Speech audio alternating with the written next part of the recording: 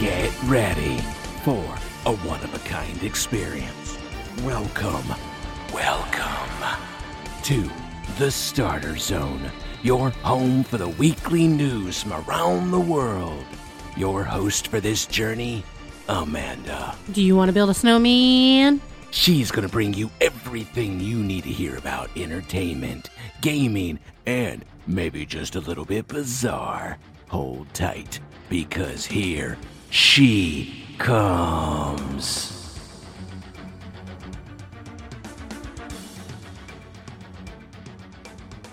Oh, thank you so much, Raven, for that warm welcome. Good news, we need some warmth right now. Hello there, my friends. Good day to you all, and thank you for joining us here at the Starter Zone. I am your host, Amanda. Things got a little bit busy this last week for some sports news, and like I said, it's that time of year for coaching changes, and this year got pretty major. Lots of prolific names in the news. Well, today is the 18th of January. Let's take a look at some of the headlines we're going to be covering. Music legend Michael Bolton had a major health scare. Nike has a sponsorship update. Lots of football coaching shakeups as Black Monday continues. ESPN got caught being really naughty. We had some movie set bad behavior, a YouTuber that's been arrested, some nasty layoffs, our box office breakdown, and more. Get comfy and warm, my friends. Let's get started.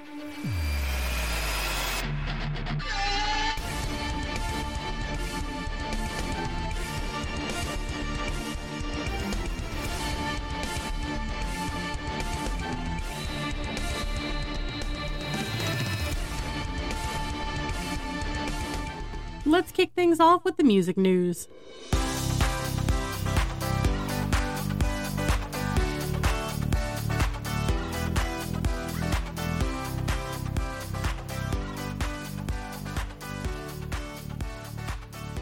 So Michael Bolton is a very well-known name in the music scene.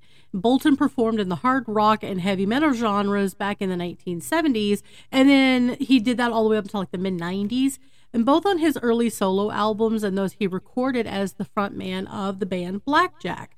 But he really became better known for the series of pop rock ballads recorded in this really stylistic change back in the late 1980s through the 90s. And one of his most well-known was the 1991 cover of Percy Sledge's When a Man Loves a Woman.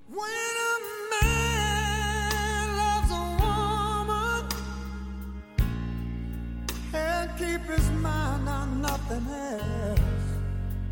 He trade the world for the good things found. That's a good classic sound there. Well, now it's been announced that Bolton is recovering from a very serious medical procedure. When the Man Loves a Woman singer, 70 years old, announced on Instagram he recently underwent surgery to remove a brain tumor. He said, just before the holidays, it was discovered that I had a brain tumor which required immediate surgery. Thanks to my incredible medical team, the surgery was a success. I am now recuperating at home, surrounded by the tremendous love and support of my family, unquote. The Grammy winner currently has numerous tour dates set for the first half of 2024, but he's expecting to have to postpone a lot of them as he's continuing to recover. He said, for the next couple of months, I will be devoting my time and energy to my recovery, which means I'll have to take a temporary break from touring. And it's always the hardest thing to postpone a show, and have no doubt I am working hard to accelerate my recovery and get back to performing soon. Bolton then went on to thank his fans for their positivity and their dedication, and he said, I'm beyond grateful for all the love and support you have so generously shown me through the years, and know that I am keeping your positive messages in my heart, and I will give you more updates as soon as I can, unquote. That's a really incredible update. I have known many people who have had brain tumors, and it really can go either way. So we definitely wish him the best. That's kind of a scary thing, but glad to hear he's recovering and that things are going well. I mean, I've always actually enjoyed his music. You know, he had that long kind of wavy blonde hair thing going on, but you know what one of my favorite songs from his was? Have a listen. I'll be there someday. I can go the distance. I will find my way. If I can be strong.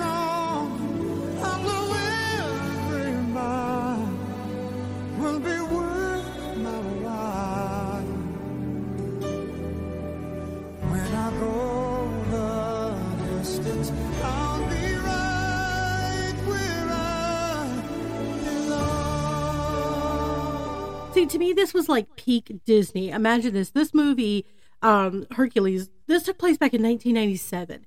And this was the time when Disney was using a lot of pop stars for their movies. So you had Michael Bolton do the Go the Distance for Hercules. I mean, we had Phil Collins doing Tarzan and Brother Bear. We had Elton John doing Lion King music. I mean, this was peak. And this was the time when, like, if you were in a high school choir, chances are you were doing some sort of Disney medley at this point. And I do distinctly remember my high school choir, we did Go the Distance. We did the entirety of that song for a spring concert one year. I want to say it was like spring of 98 or something like that, but fun times, good memories there. So, best wishes to Mr. Bolton. We definitely don't want to lose that voice anytime soon.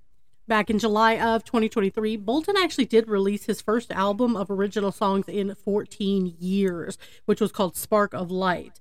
And he also competed as the Wolf in the Masked Singer show and was eliminated in the 4th episode of season 9. All right, guys, let's go ahead and check out some sports news.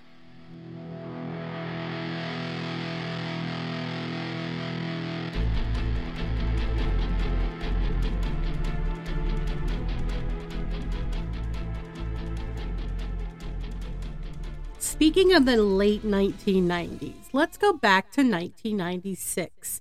Tiger Woods is making his professional golf debut, and he's doing a press conference, and he greets the audience with this. I guess, hello world, huh?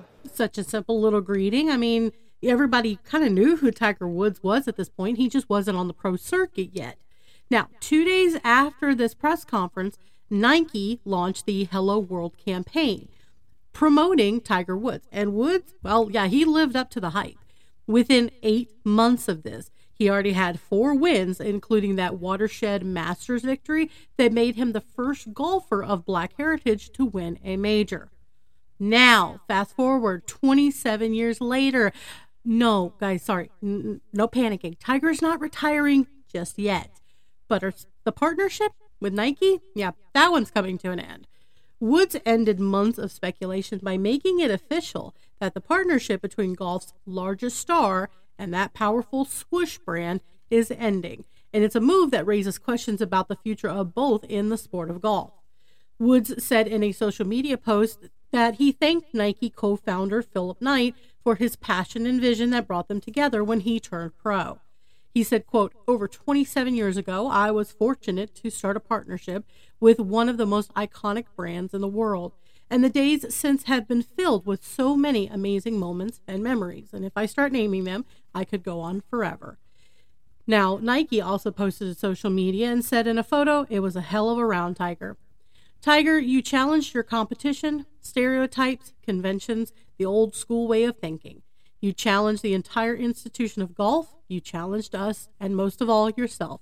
And for that challenge, we are grateful," unquote. Woods signed a 5-year deal worth $40 million when he turned pro. I didn't know it was that much. It was a pretty shockingly high amount of money at the time to most in the industry except Nike and Tiger's dad. "Chump change," said the late Earl Woods, and he was proven correct because Woods renewed their deal. It was believed to be over, I think it was over $100 million in 2001 is when the renewal came up. And the 8-year deal in 2006 was reported to be worth $160 million, and then he re-signed in 2013 for a reported $200 million. As recognizable as just about any athlete in the world, Woods became the face of Nike Golf and even had his own TW brand within Nike. On the golf course itself, Woods set records. He was the youngest to win the Grand Slam at age 24, the only player to hold all 4 major titles at the time. He had a 15-shot win at the U.S. Open, which was the largest margin for a major in golf history.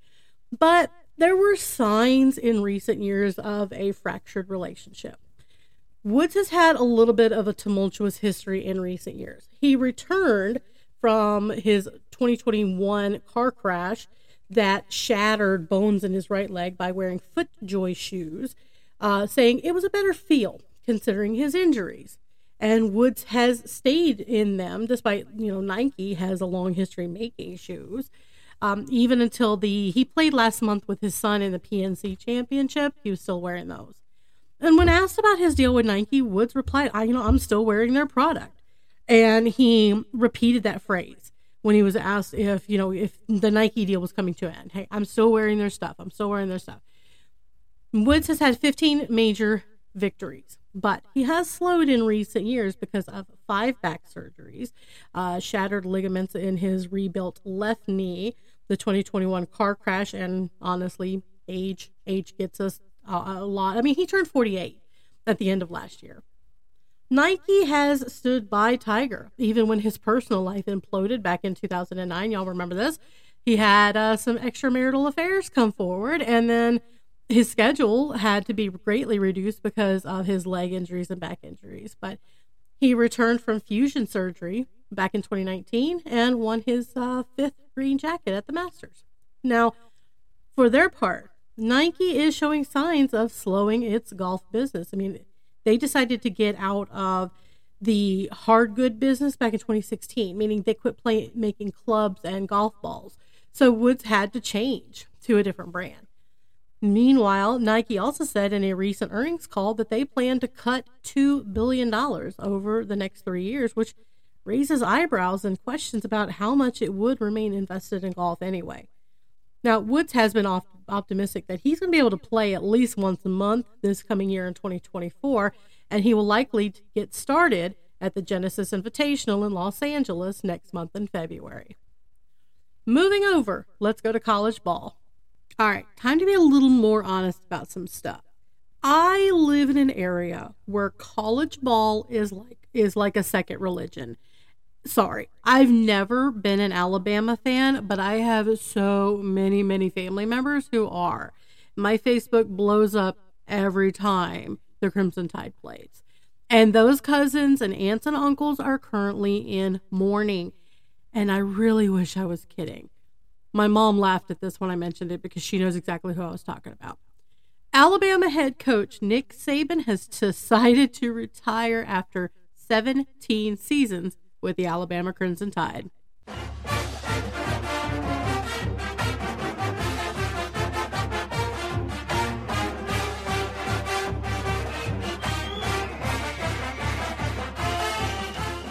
The 72-year-old sat down with Reese Davis for SportsCenter and cited his age as the determining factor. Even though the mental grind of this season weighed on him, he actually almost came back. But Saban confirmed reports that he went around Tuesday like a normal day, interviewing coaches and potential new staff members. But during a team meeting back on Wednesday the 10th, he informed his team that he was retiring. At 3:55 p.m., he was actually still deciding which way that speech would go. Saban didn't feel like he could really offer a guarantee that he would still be working for 4 more years, which was something that he expressed on the Pat McAfee show less than a week before retiring. For the coach, the recruiting, the scheming and organizing was just simply taking a toll. But he did make a point to dispel multiple rumors implying otherwise. He said, quote, "There is no illness. Miss Terry is fine, and I'm fine." Miss Terry is his wife, by the way, 52 years. Fantastic. He said, quote, when I was young, I could work until 2 a.m. and get up at 6 and be there the next day and be full of energy and go for it. But when you get a little older, it gets a little tougher, and I'm sure a lot of people can relate to that, unquote. Yes, I can relate. I remember those 2 a.m. mornings. I don't miss it. He ends his career at Alabama with 6 national titles and a 206-29 overall record. He also won a national title with LSU back in 2003. I actually forgot he was a Tiger once upon a time. Saban conceded that some people are frustrated with some aspects of college football's new age, and adding that he navigated the changes and he adapted in this new era and saw some of the success, but aside from it all, he realized it was time. It was time to hand over the reins.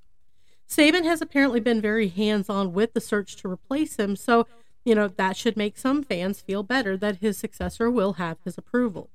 And they didn't have to wait long. Washington's Kalen DeBoer, who guided the Huskies to a Pac-12 championship and a spot in the college football playoff national championship game this past season, was just named the next head coach at Alabama.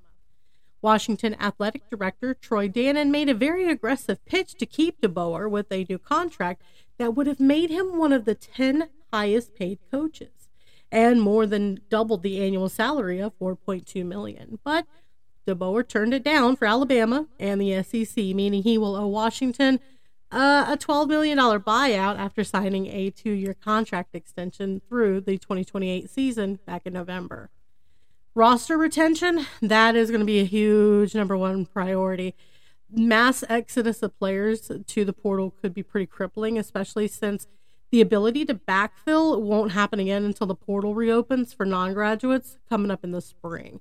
I think they've already lost one player that has committed to Bama. But even then, most of the big names have already made their moves. But and setting aside these immediate concerns, far and away, DeBoer's biggest challenge is going to just be expectations. Not just the wins and the losses, but, I mean, look, let's be realistic. He's going to be constantly compared to Saban and how Saban did things. Bama fans are going to be very critical, and I'm hoping that he has thick skin.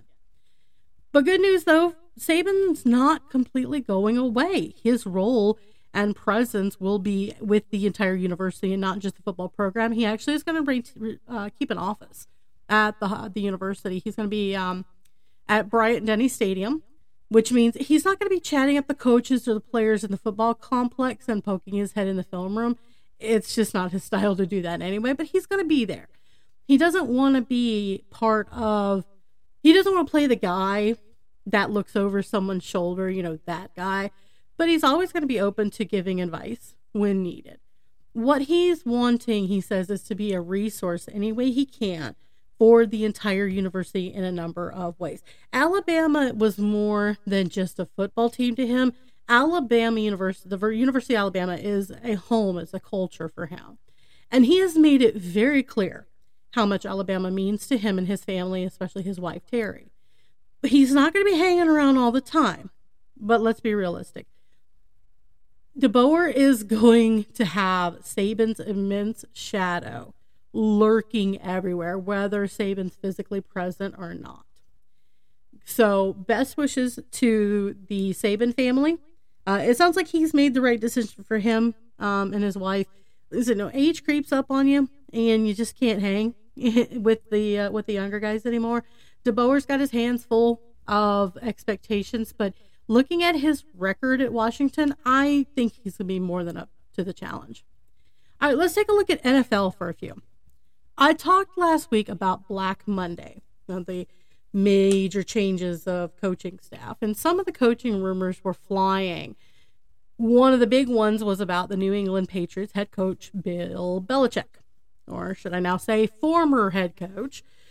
One day, after we reported that he and owner Robert Kraft would be having talks, I'm going to say that in quotes, talks, it was announced that Belichick and the Patriots have mutually agreed to part ways.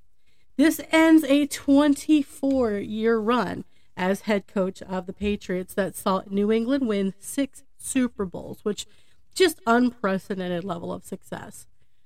But it also ends after the worst season in Belichick's coaching career. The Patriots had an ugly 4-13 record in 2023. This was a season in which the Patriots looked nothing like the Patriots of old. Belichick will get his bust in the Pro Football Hall of Fame someday, but when? We don't know yet. We don't know if he's actually done with coaching. He could find another job with another team if he really wants to. He really instantly became a strong candidate for some of these other head coaching openings. I mean, there are 7 head coaching openings right now. Multiple owners are probably going to be really interested in bringing Belichick on board just to give their teams instant credibility. But for the moment, Belichick's out of work. The Patriots were looking for a new head coach. They signed a new one. I'll get to that in a moment. Some of the fans are blaming the loss of Tom Brady as the reason for the downfall of the Patriots. Looking at the numbers, since Brady's departure after the 2019 season, the Patriots have had a record of 29-38. Okay, sounds bad. Under Brady, they were 219-66 over the course of 20 seasons. They missed the playoffs one time under him. In 2008, he had a back injury, and so they didn't make the playoffs that year. But this season marks New England's 5th consecutive season without a playoff victory. Could say maybe it is time for a coaching change. It could be just that the combination of Brady and Belichick was just magic that you just can't recreate. A unique combination of talent, respect for each other. So I'm gonna be watching. I'm check back with us for updates. I don't know where Belichick's gonna end up. If he's gonna end up, maybe he's gonna take the Saban route and go, you know what? I'm just getting too old for this and retire, gracefully retire. You know, I had a good run. New England was fantastic. I don't know that I can recreate it, and I don't know why I want to try and just tarnish my legacy. We'll see. Either way, best of luck to Coach Belichick. As for the New England Patriots, they have gone ahead and they do have a new head coach. Introduced yesterday at a press conference, Jerod Mayo has been announced as the new head coach at Gillette Stadium and becomes the 15th head coach in the franchise history. Mayo is actually a former player. He was drafted by the Patriots in the first round back in 2008 out of Tennessee and spent his entire NFL career in New England before he retired following the 2015 season. Mayo then turned to finance, and after his retirement, he served as an executive in finance at a company called Optum as the vice president of business development, before returning back to the Patriots and started his coaching career as an inside linebackers coach in 2019. Optum gave him the opportunity to learn skills and learn understanding that he was able to master in football and turned himself into this executive working with consumer solutions and so on. So people are saying, okay, well, that career helped him get a really good start in learning how to kind of be a coach. So he's been working for them since 2019. He's been working with the Patriots since 2019. So when Bill Belichick decided to retire from the Patriots, they looked to Mayo to step into that role. As for his record, since he joined the Patriots coaching staff, the Patriots have finished in the top 10 in total defense in 4 of his 5 seasons, including the last of 3. So even though their record pretty much sucked, their defense has been pretty good. In 2022, their defense ranked I think it was 8th in yards allowed and tied for 2nd with San Francisco with 30 total takeaways. So he's got a pretty good record as far as a coach is concerned. So this could be a good move for New England. Promoting internally is never a bad thing to do. So you know what? Let's see what he can do. Congratulations to Coach Mayo, and let's hope that the Patriots have a little bit of a better season they've had in the last 5 years. All right, guys, it's time to head over to the entertainment news.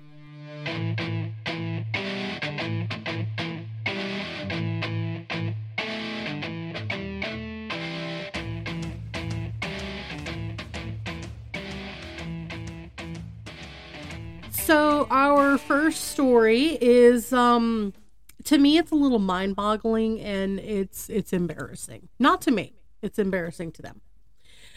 So it's been kind of a rough week for all the folks over at ESPN. First, you've got all this drama between the company and Pat McAfee over Aaron Rodgers getting into it with Jimmy Fallon. One guy called out longtime ESPN executive Norby Williamson while live on the air. Meanwhile, you've got this other dude committing Disney on Disney crime, and let me check my notes here, calling out other ESPN executives again live on the air. And now on this past Thursday, the 11th, things got a little bit worse. A new scathing report from The Athletic has revealed that the company, ESPN, concocted a decade-long scheme to secure Emmy trophies for the company's college game day stars. Yes, I'm serious. Let's dive into this one. And we're coming to your city. Well, we roll right through Death Valley, from the Southern gig to Maggie, through our Longhorns up in Austin, along the way.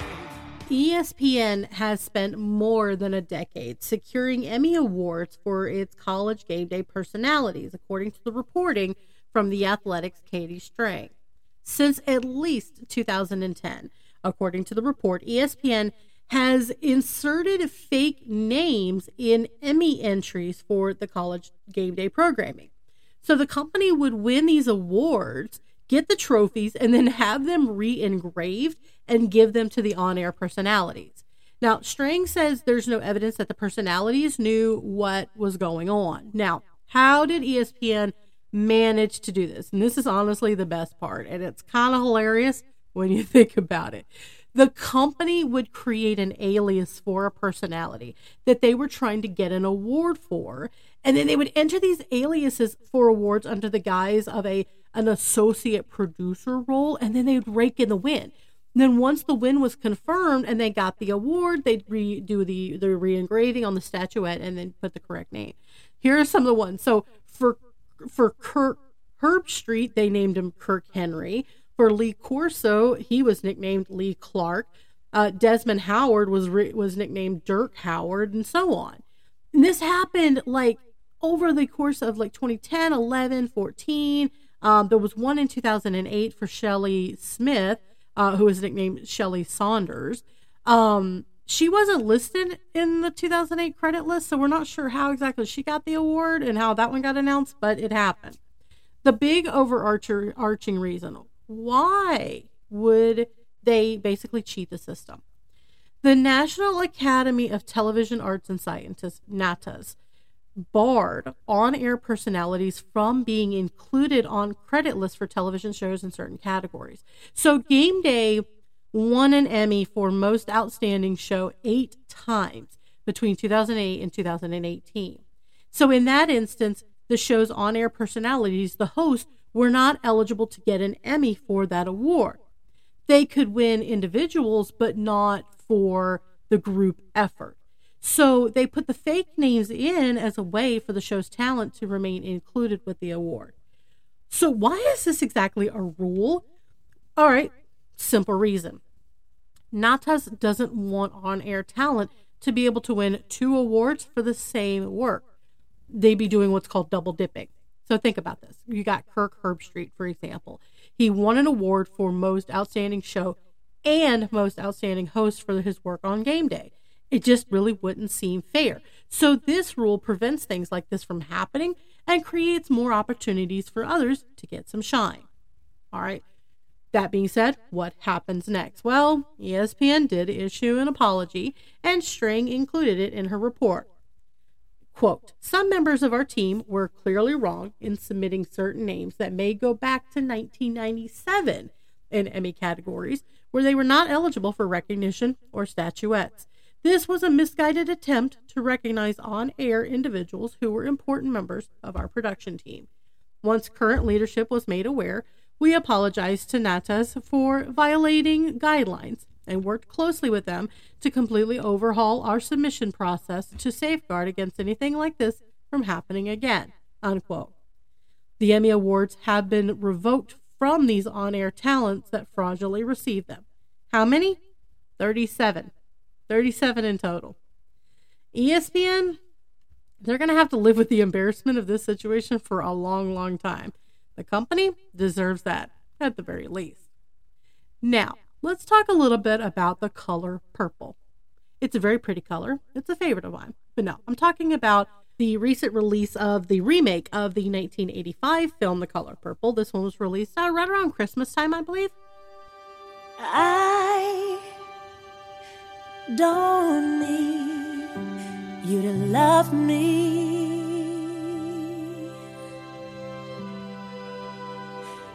I don't need you to love. So Oprah Winfrey is a producer on the new film, and this is decades after originating the role of Sophia and earning an Oscar nomination for the 1985 adaptation. Taraji P. Henson stars in the new film as Shug Avery and spent a bulk of her press tour talking about how she had to fight to ensure she got paid fairly and that her castmates had access to simple requests like food, drivers to the set, and more. Interesting. During a recent interview with the New York Times, Henson said that she and her Color Purple co-stars got a lot of stuff on that set because she fought for it behind the scenes. One such example was a ride to the production. Actors were allegedly offered rental cars at first, were expected to drive themselves to set. Okay, I'm rolling my eyes just a tiny little bit, but I do understand that there are certain expectations in Hollywood. I continue. She said, quote, "They gave us rental cars and I was like, I can't drive myself to set in Atlanta. This is insurance liability and it's dangerous. What do I look like? Taking myself to work by myself in a rental car? So I was like, can I get a driver or security to take me? I'm not asking for the moon." And they're like, well, if we do it for you, we've got to do it for everybody. Okay, well, do it for everybody. It's stuff like that, stuff I shouldn't have to fight for, end quote. During a separate cast interview, Danielle Brooks, who took on the role of Sophia, revealed that the actors didn't even initially get their own dressing rooms when they showed up for rehearsals, nor was food provided to them at the time. Henson ended up speaking with Oprah to correct this. And Danielle Brooks said, "I remember when we first came, we're doing rehearsals, and they put us all in the same space. We didn't even have our own dressing rooms at the time. We didn't even have our own food." Now, Oprah corrected it for us. The Taraji was our voice, and this was my first studio film. Sometimes you do come in saying, okay, I'll take whatever they give me. I'm just happy to be here. But Taraji spoke up for us. Henson remembered being on the phone with Oprah once word got out that the cast didn't have dressing rooms or the food, and she told the mega producer, hey, we got to fix this. Well, now Oprah Winfrey is shutting down any speculation involving an apparent feud with Taraji. And she told Entertainment Tonight, people are saying that I was not supporting Taraji. And Taraji will tell you herself that I've been the greatest champion of this film, championing not only behind the scenes projection, but also everything else that everybody needed. So whenever I heard that there was something that someone needed, I'm not in charge of the budget because that's Warner Brothers. That's the way the studio system works. We as producers, everybody gets their salary and everybody is negotiated by your team. And so whenever I heard there was an issue or there was a problem, and there was a problem with the car or problem with the food, I would step in and do whatever I could to make it right. And I believe that Taraji would even vouch for that and say that it was true, unquote. Now, fans are not happy with just the whole idea that the cast didn't get taken care of at the onset. They're kind of like, this should have just been an immediate thing. But now even comedian and actress Monique has decided to speak up and speak out. So while Oprah is praising Taraji Henson from the red carpet of the Golden Globes, Monique was offering her unflattering perspective. She claimed the fact that Oprah could personally resolve these issues was proof that she wasn't standing on business from the start. This next section is a direct quote from Monique. Everything was, didn't I champion for y'all? And I was like, stop it. You didn't champion for those black women, for our sisters. What she did was, we can treat them like we always treat them. Who going to check me, boo? I'm Oprah Winfrey. You know everything should have been done when you showed up. Now when you hear our beautiful sister saying, yeah, but it got fixed, it's like we're making it worse. So when Oprah Winfrey sits at the helm and Taraji P. Henson says, it's an honor that we were handpicked for this movie. Well, if they were handpicked for the movie, those women should have been taken care of from the moment go. Oprah got caught. That's what happened, unquote. Now, Monique pretty much doubled down. She's been criticizing Oprah for decades. And so this is just a continuation of that beef. And honestly, this is really, it's kind of disheartening to hear about this kind of infighting. It's kind of strange. I mean, you don't typically hear about the treatment of the talent on a set. So to hear this, I don't know, there's a lot of big name talent. I don't know her entire filmography, Henson's entire filmography. I know her from Hidden Figures. You know, she was an excellent voice actress in the most recent Paw Patrol, the Mighty movie that came out. But I mean, big enough of a name to have warranted the quote star treatment. I mean, the basic necessities of just, you know, having food on stage to snack. Because I mean, these actors and actresses can be on set for 10 plus hours. And they can't always step away to go get something or have an assistant to go and get something. And especially if they're filming in Atlanta. Oh my God. No, you don't want to drive in Atlanta. I don't even want to drive in Atlanta. So I don't blame her for that one. And I would, you know, if I could have a driver in Atlanta, I'd be very happy. So it's kind of mind-boggling. Not anything to do with race. I know Monique brought that up and was kind of insinuating that it was a racial thing, but I think it's just more of it's a humanity thing. So kind of surprising. I mean, I'm very happy to hear that it was taken care of. It's just odd. It's odd that it wasn't taken care of ahead of time, that it wasn't set up ahead of time, especially when you have somebody like Oprah who has been on a movie set before and should know the basics. So, but enough about that. Hopefully the infighting will stop. I mean, the movie is doing okay at the moment. So, I mean, they've been on the box office for 3 weeks at this point, The Color Purple. They came in at number 12 this past weekend. So, they've got a current domestic total of 58 million against a budget of around 100 million. So, not 100% sure if they'll actually break the 100 million mark. Movie's still out. Movie's still at the box office, so they got a chance. Now let's move over and take a look at another movie-related news piece, and this one's going to make some fans pretty happy.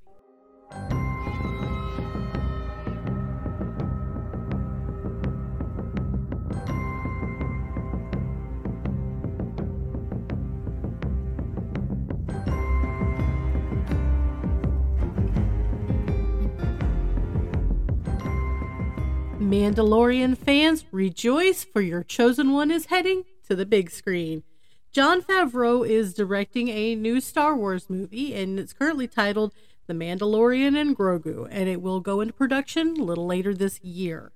Favreau created the Disney Plus series The Mandalorian, which follows this helmet-wearing bounty hunter who is played by Pedro Pascal, who starts the show on the run to protect a young, adorable alien named Grogu, better known by fans as Baby Yoda.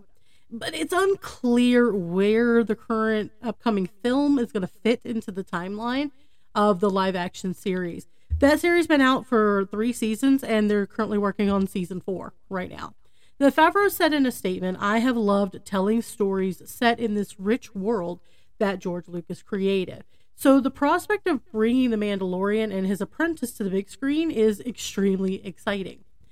Now, The Mandalorian and Grogu is the first Star Wars movie in the works that has any sort of momentum anyway, since the 2019 Star Wars Rise of Skywalker, which that grossed $1 billion globally and served as this grand conclusion to the original 9-chapter saga, whether we liked it or not.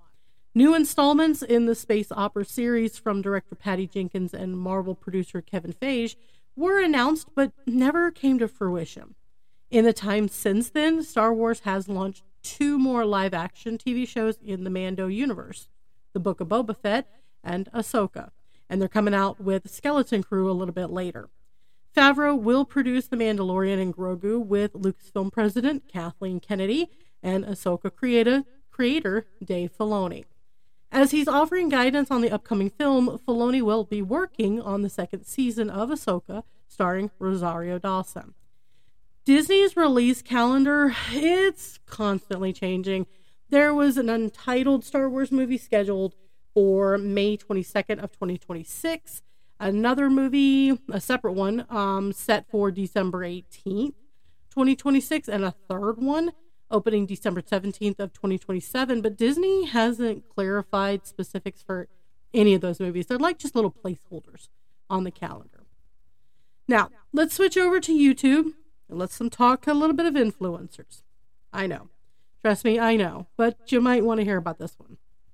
It's not uncommon to see influencers orchestrating, occasionally wild stunts in the name of going viral. Okay, look at Mr. Beast, for instance. He didn't become YouTube's most subscribed creator without literally burying himself alive for views, on top of other wacky content. That was pretty much his big one. Unfortunately, other creators have gotten far less positive press for their wild antics.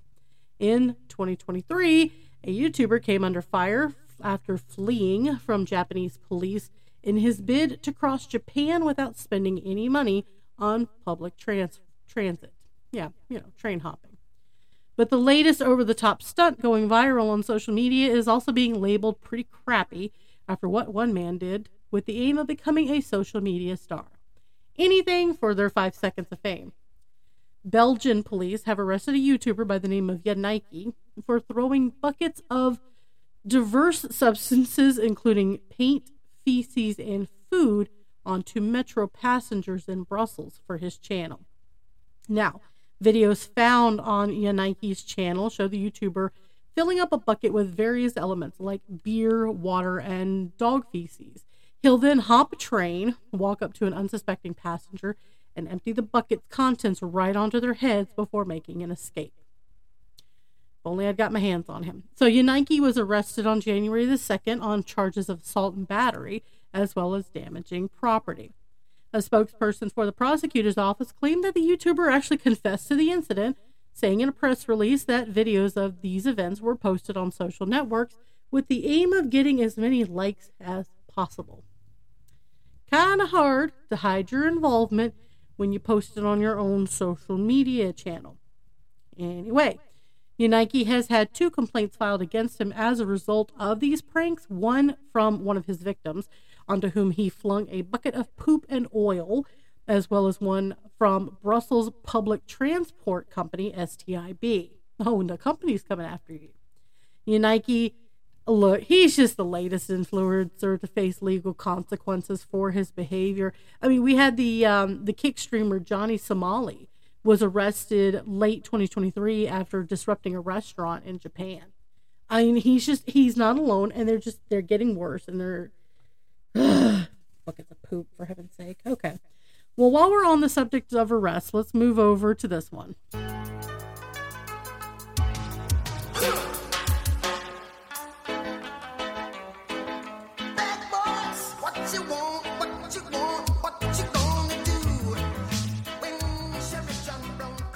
Food Network star Darnell Ferguson, who is better known as Super Chef, has been arrested.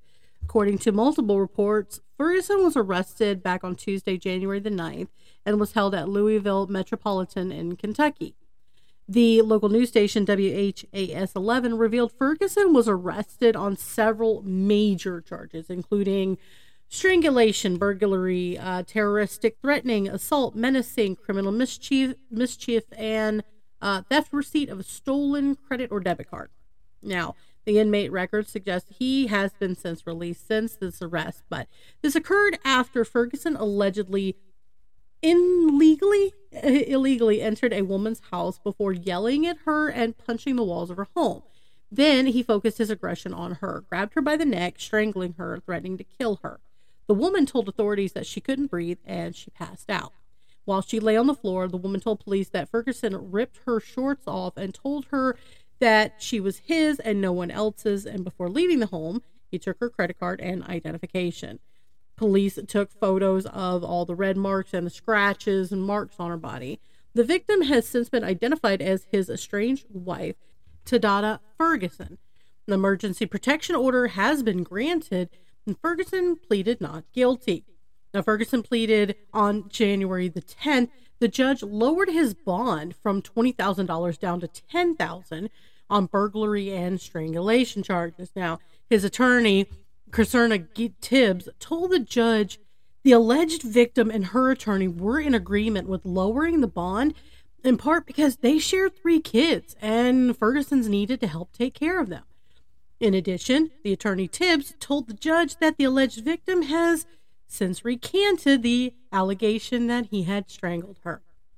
Assistant Jefferson County Attorney Kristen Southard added it's not unusual for a victim of domestic violence to not cooperate with the prosecution of a case. She said they may think they want to reconcile, but these are very serious allegations and we have concerns. Recantation, minimizing, well, those are all parts of the cycle of domestic violence, unquote. So if released, Southard asked the judge to put Ferguson on home incarceration. Well, the Jefferson District Court Judge Ann Delahanty said she's just going to treat the case as others with similar charges, set the bond at $10,000. He wasn't allowed to have any contact with the alleged victim, and the next scheduled court hearing set for today, January the 18th. Delahanty did not include the home incarceration stipulation, so stay tuned for an update regarding this case. All right, moving on, let's go download the gaming news.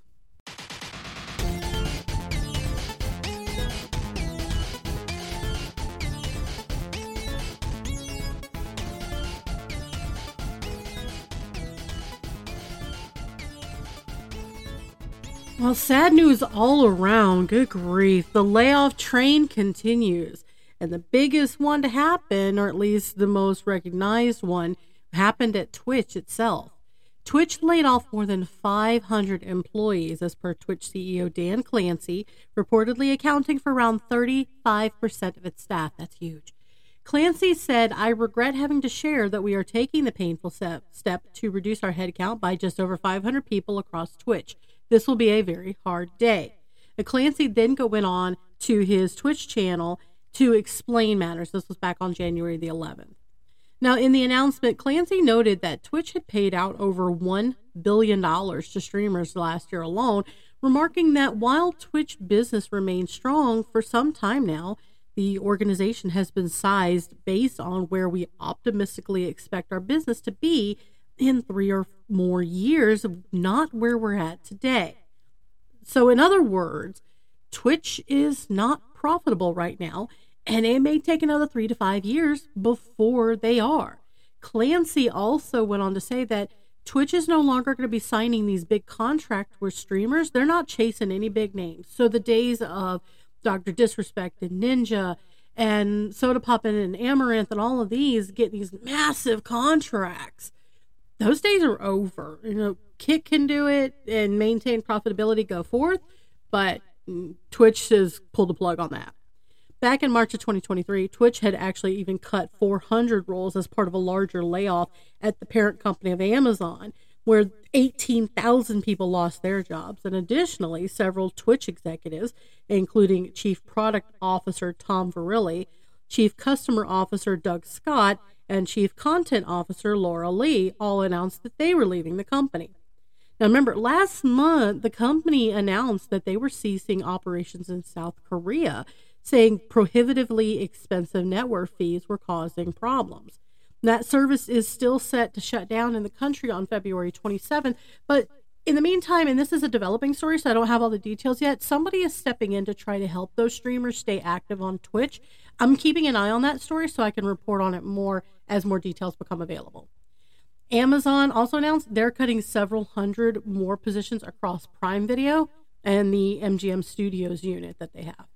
Another company doing cuts, Discord. I'm sure you've heard some of the rumors circulating around the hallways about how we're going to be doing a house cleaning with some of the software people. Well, Bob, I have heard that, and you got to do what you got to do. We're going to be getting rid of these people here. So for their part, Discord has reportedly told their staff they're going to be laying off about 170 employees, which is approximately 17% of its workforce, as it seeks to sharpen our focus and bring more agility to our organization. Yay, buzzwords.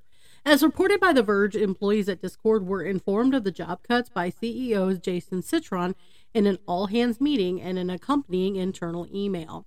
And while Citron told employees that they should be proud of what we've been able to accomplish together, he said the company had to face some hard truths.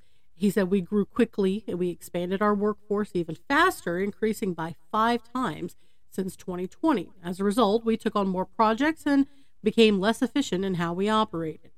Citron went on to say the job cuts were part of the need to sharpen the focus and improve the way we work together to bring more agility to our organization.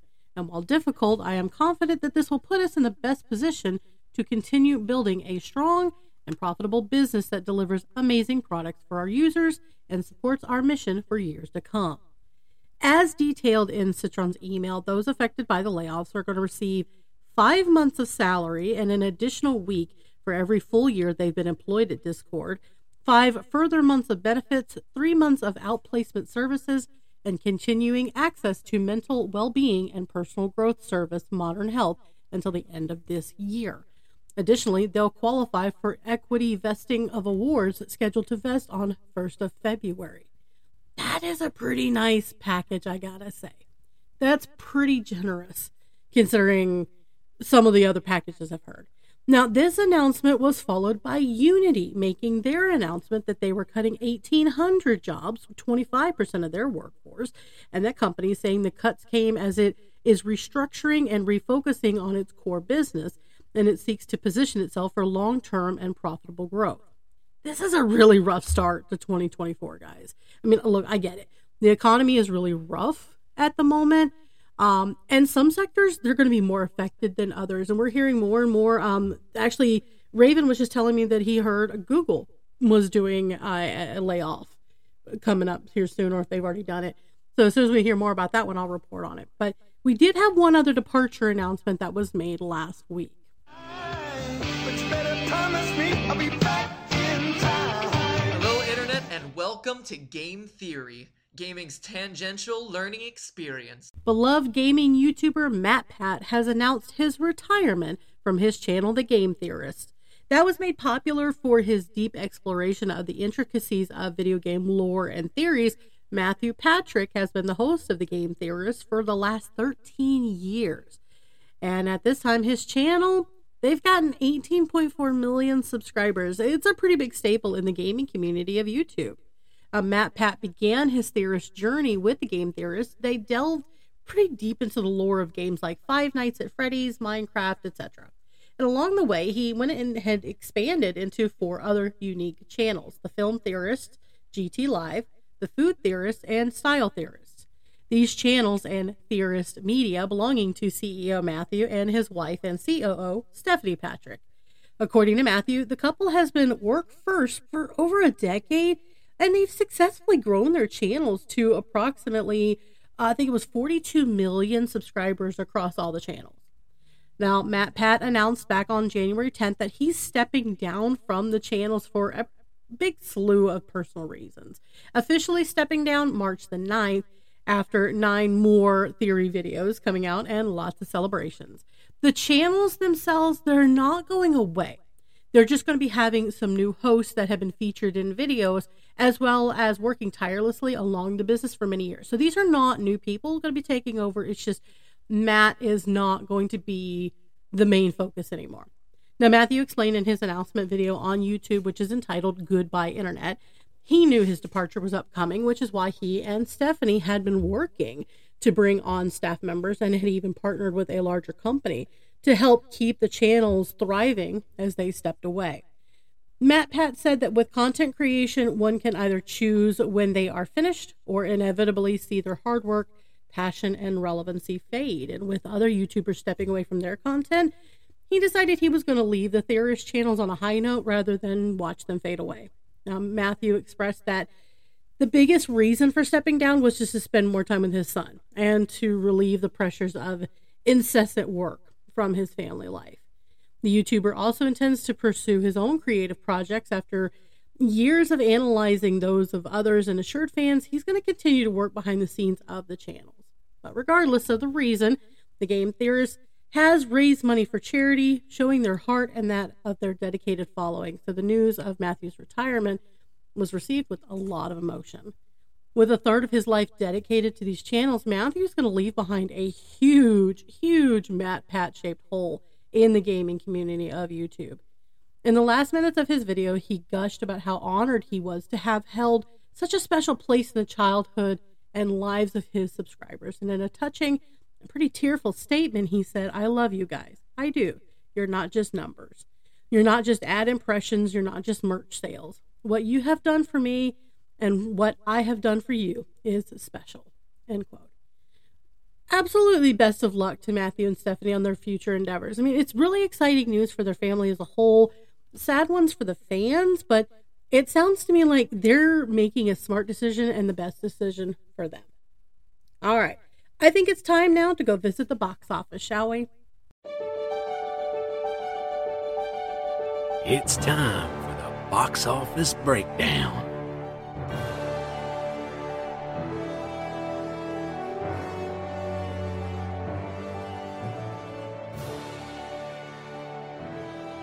Wonka's been holding pretty steady against some strong newcomers lately, but how did it handle the return of the plastics?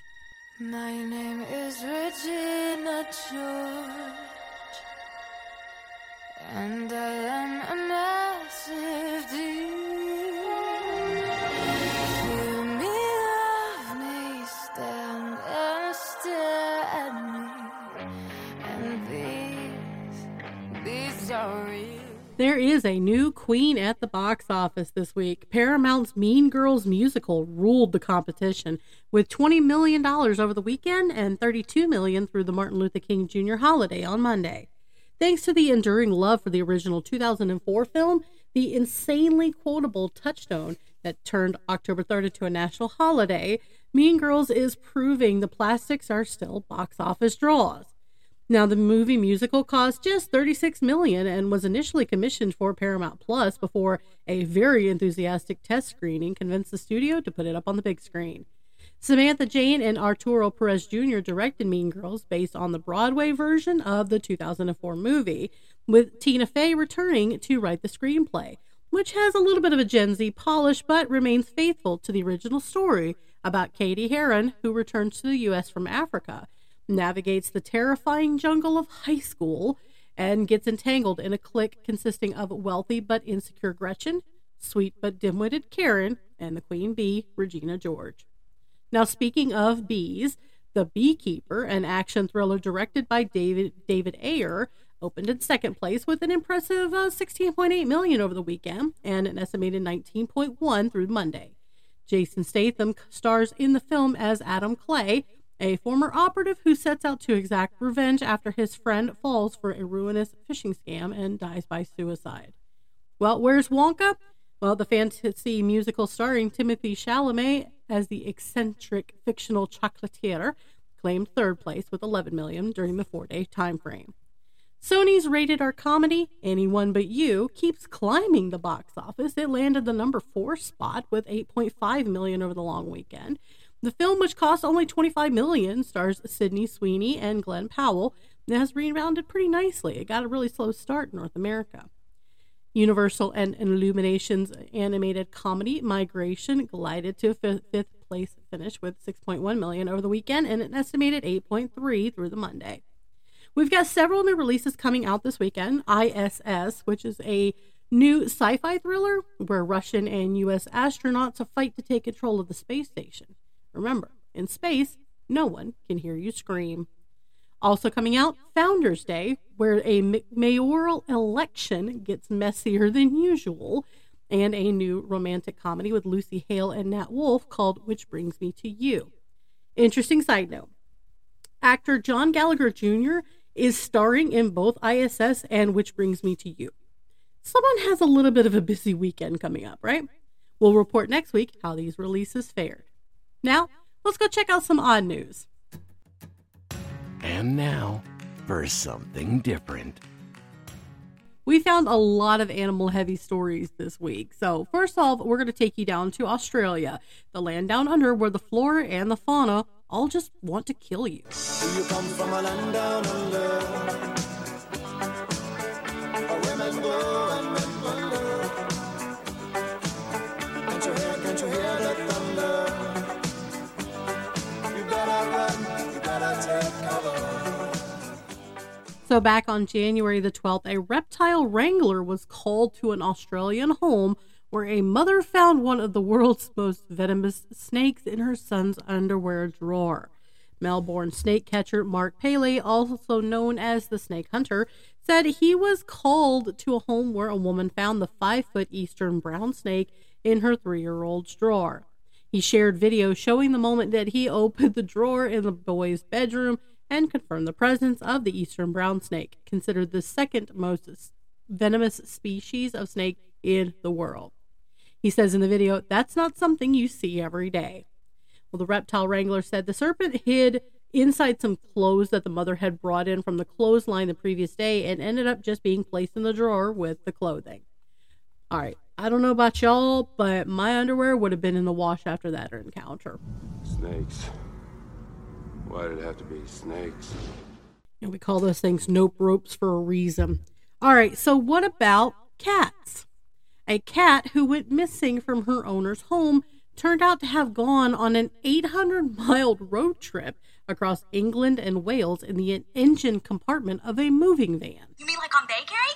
Let's all go road trip! Laura Teal said her family's 8-year-old Siamese cat, Jasmine, failed to return home for dinner at her Weston-super-Mare home on the same day that her neighbors moved to Wales. Now, it was 2 days later that Teal received a call from a veterinarian in Dawlish, England. Jasmine turned out to have crawled into the engine of one of the moving vans parked on the street the day she disappeared and went on a trip from Weston-super-Mare to Llanelli, back to the driver Jeff Borer's home in Devon. Borer drove the truck the following day for jobs that took him through Exeter, Honiton, Bournemouth, and Chippenham. He finally discovered Jasmine under the hood of the vehicle after the feline had been stowing away for about 800 miles. The cat was taken to the vet in Dawlish and scanned for a microchip, which revealed Teal's contact information. Teal said Jasmine was a bit dehydrated from her journey, but was otherwise uninjured. Well, that's pretty awesome to hear. Good grief, that's a long trip. All right, now let's talk about sharks, but not quite the shark you're thinking of, I'm sure.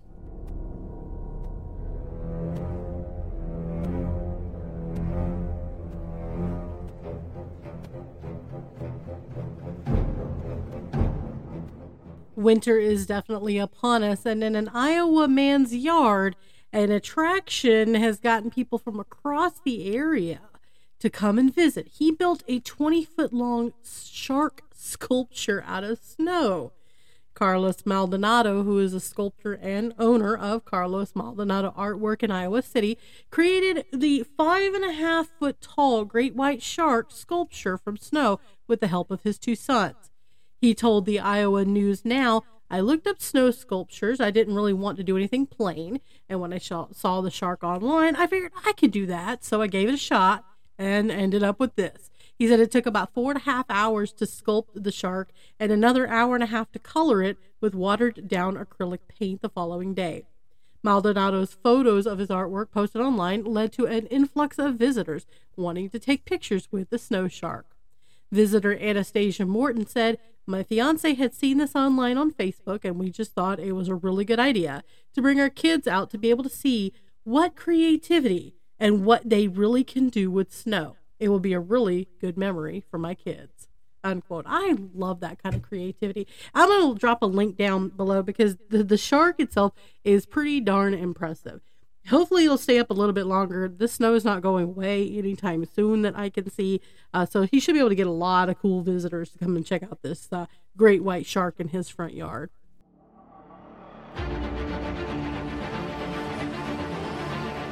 Sharks and cats and snakes, oh my. A music legend dealing with a brain tumor. We've got some major coaching shakeups in football. ESPN got caught cheating. We had some movie set drama, a YouTuber getting arrested, some major layoffs, and a new queen at the box office. Thank you guys so much for joining me today. I do want to remind you, I include the links to all of my sources in the comments so you can see what I see and more.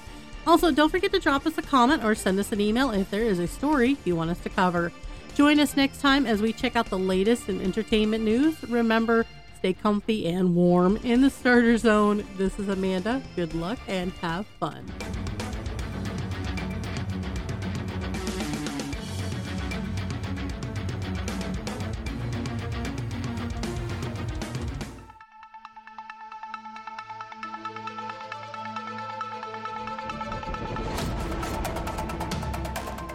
You have been listening to The Starter Zone with Amanda. I am Raven. We thank you for your time and support. Without you, we simply would not be. Please hit that like and subscribe button and visit us on Facebook and Twitter at The Starter Zone. Have we missed something? Have something to say? Leave us a comment or send us audio clips for your chance to be on the show. We invite you to come back for more exciting news and commentary on the world around you. See you next time in The Starter Zone.